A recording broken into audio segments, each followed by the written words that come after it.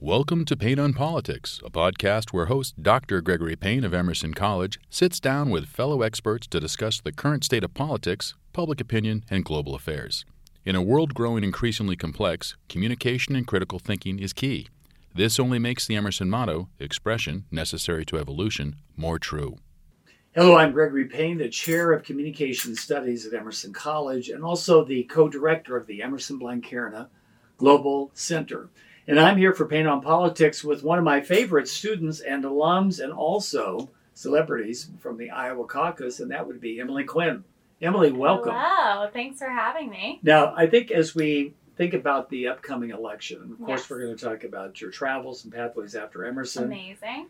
But when we look at Iowa 2016, I look at this, and of course, this was such a special year because it was one where Hillary Clinton was going to be the first elected woman president, except something happened on down the escalator with Donald Trump.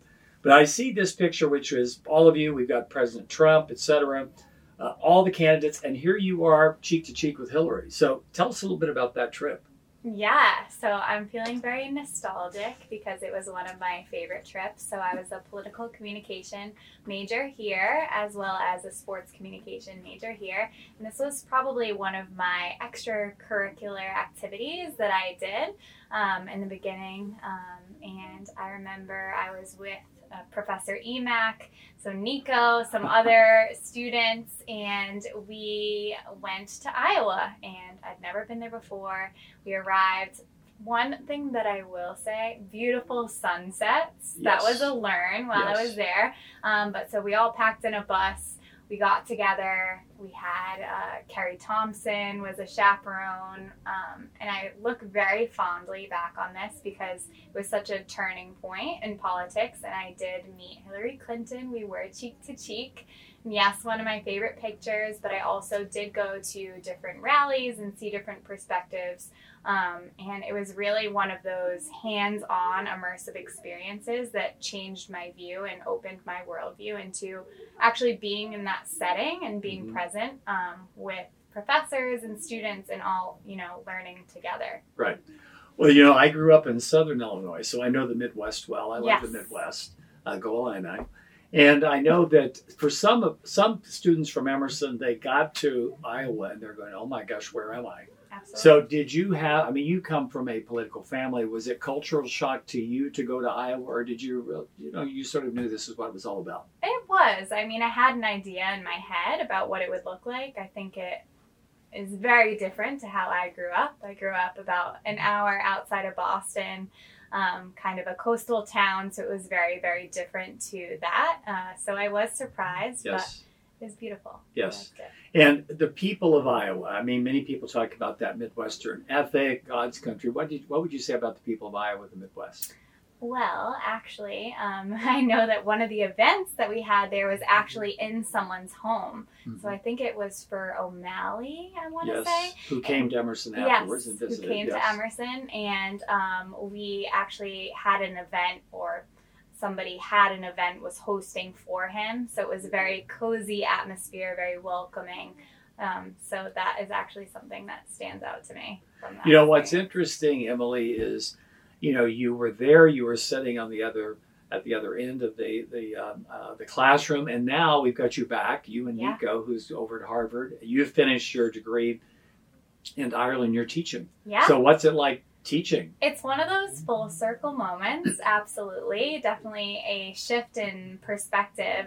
But I was in those exact classrooms, and I just want to give them an experience like I had. I had a very tight-knit relationship with a lot of my professors due to the fact classrooms are small, folks are accessible, professors are always willing to go the extra mile. So I want to make sure that I do that for my students. So I'm really, really enjoying every minute. I think that I've at this point gotten into a teacher flow, and I feel very comfortable up there, and I always want the best for my students. Now, if I were to ask you, of course, as chair, I hear many perspectives, but how do you think, just coming back into it, how do you think the Emerson student today differs from when you and Nico and Elias and others were here? I think there's definitely a shift. I think part of that we all experienced the pandemic. I think that's changed us in a lot of ways. And Yes. I believe I was early 20s, and then, you blink in your mid 20s to late 20s.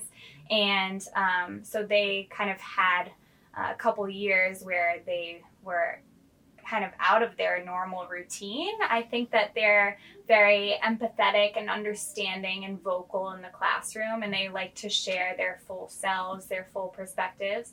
I think that's a major change. But yeah, I'm very, very happy with them. And I think before I started the role, I knew that Emersonians would be creative. And then obviously I was in the classroom, started assigning things and seeing the products that they come up with and the projects that they create. I was blown away, and it really exceeded my expectation with their creativity, their delivery, their presentation. So it's what I expected times 100. So.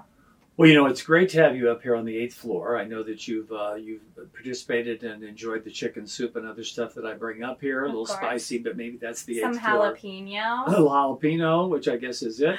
Was going to ask you also this, and that is, when you left Emerson, you, of course, were active, extremely active here. We missed you a great deal, but then you decided to go over and get your master's. Can you tell us, why did you decide to go where you go, and what was that experience like? Absolutely. So as I mentioned before, I did undergrad at Emerson, and then I actually did the 4+1 program. So I got my master's in public relations at Emerson. So if you went to Emerson undergrad and you're thinking about graduate studies, I do recommend doing that program and continuing on with Emerson. So that allows you to actually take advantage of a couple of courses. Absolutely. It's cheaper, with less time, etc. I think it's 25% off for students that did undergrad, something along those lines. Right. Don't quote me on that. But then my brother actually is an ocean engineer, so he has a very different brain than I do. And I think that happens a lot with siblings is, they fall into different interests. Yes. So he's in that world, and I'm in the communications and creative world, and they can overlap for sure. But I think that he went on to study in Norway. I'm half Norwegian. So we can tell that blonde hair, yes. So he went and studied at the University of Stavanger. So that's in Norway, and he pursued his education overseas, and I was inspired by that. And the other half of me is Irish, so I thought that Dublin would be a great place for me. I think it was fitting to not only my personality, but it's pretty close, and I do like being somewhat close to home. So I went to Dublin.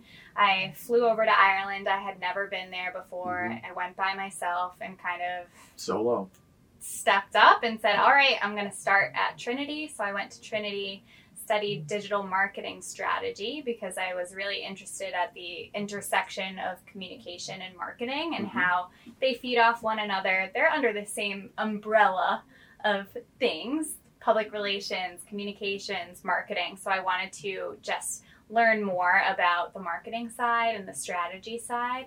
And I was there for a year and a half, and I worked at a public relations firm in Dublin after I graduated. So that was the thing too. Well, it's exciting that you have that degree, because Professor Gallant has been working on a new degree that's similar here. So from your perspective, what do you think you took away from Ireland that we might have students also take away from Emerson? I'd love to have you two chat.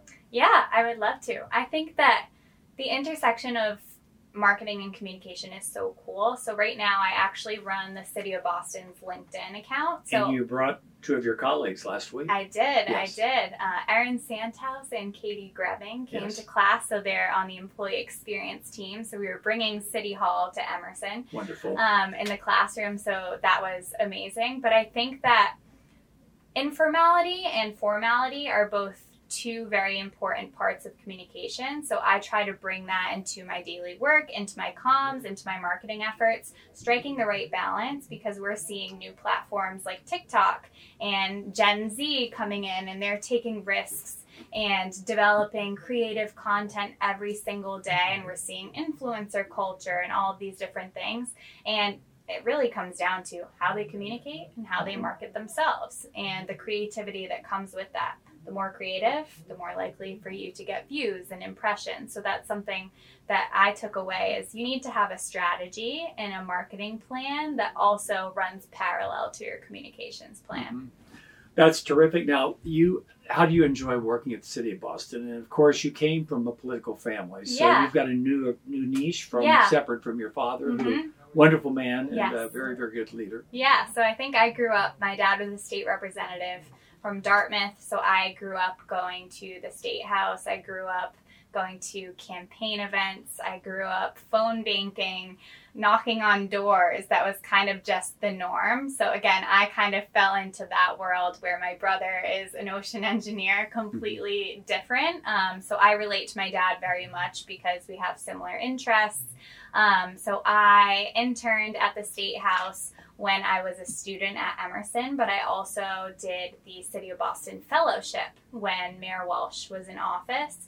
So then I subsequently worked for the city after that. I really just loved public service, being involved. There are so many departments, and I love interacting with different departments at the city and telling different stories on behalf of different departments, whether that's public works, the technology department, the parks department. There are always stories to be told from every single angle, the environment department.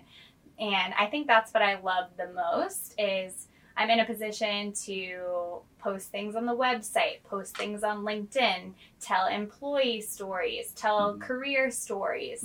And I really, really think there's a lot of value in that because what it comes down to is it's about your people and your people feeling valued and the work that the people are doing within an organization. So I really try to make that known and also give people recognition that they deserve. Well, yeah, I think that's the epitome of what we've been doing.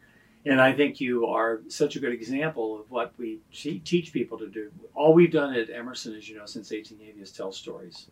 I think it's a wonderful example, though, too. You're part of this Emerson Mafia, and you're connecting your students with, of course, colleagues at City Hall. First of all, congratulations. It's Women's History Month, and I think you're making headway. What's it like working at City Hall with the first female mayor? Yeah, I think it's very much a different environment. It's the second mayor that I worked for because when Mayor Janey was in office, I was in Dublin. So I'm seeing different perspectives too every single day. And I think as time goes on, things change, priorities change. So it's a very awesome position to be in. Right. Now, do you see, Emily, sometime as we said when we started, here you are a student with the candidate. Do you ever see yourself running for office? It's crossed my mind before. I think with the rise of digital and how much digital is a part of the campaign process and when you're in office, that's something that kind of deters me just because, I don't know. I think that there is a lot of your life that's involved and, you're putting your whole life on the line. Not that there's anything bad, but it's just you're very, very much in the public eye. And I'm not entirely sure that I would be willing to commit to that. But I would love being the voice of somebody in that position and the communications person behind the curtain that's creating those messages and, amplifying somebody's viewpoints.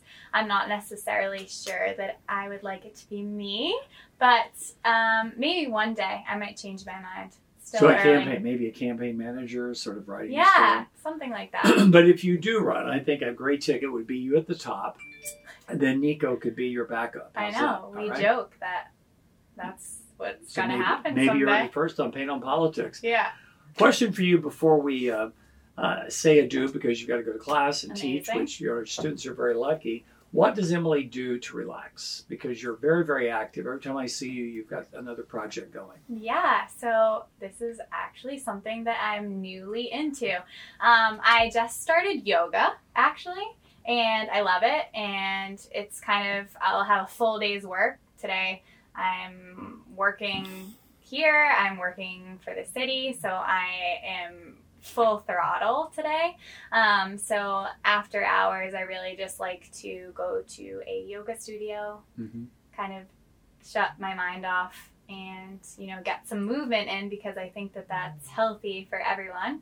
And I also love a good Netflix show, naturally. Good. So, And your favorite Netflix? What's the latest you've seen? I don't know. Right now, I'm into Outer Banks, which is I haven't one of seen that those one yet. just fun, mindless TV Yes. shows.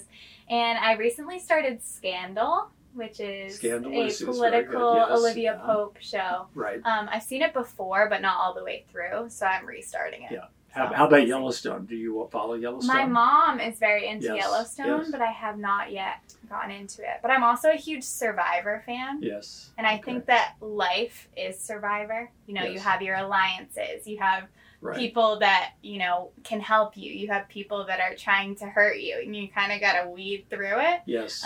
So we're all just surviving, right? Well, I think what I would say is, as a student, you're always an inspiration. You continue, I think, to inspire as a professor. I think Boston's a better place because of you. And once again, it's the old adage, if you never know how far an Emerson education will take you, Mm-hmm. it's taking you all the way to Dublin. You're at City Hall, but more importantly, you're back home at Emerson. Yes, Thank you, it's Emily, my for joining place. us on Pain on Politics. We'll Thank see you you. next time. Thanks so much.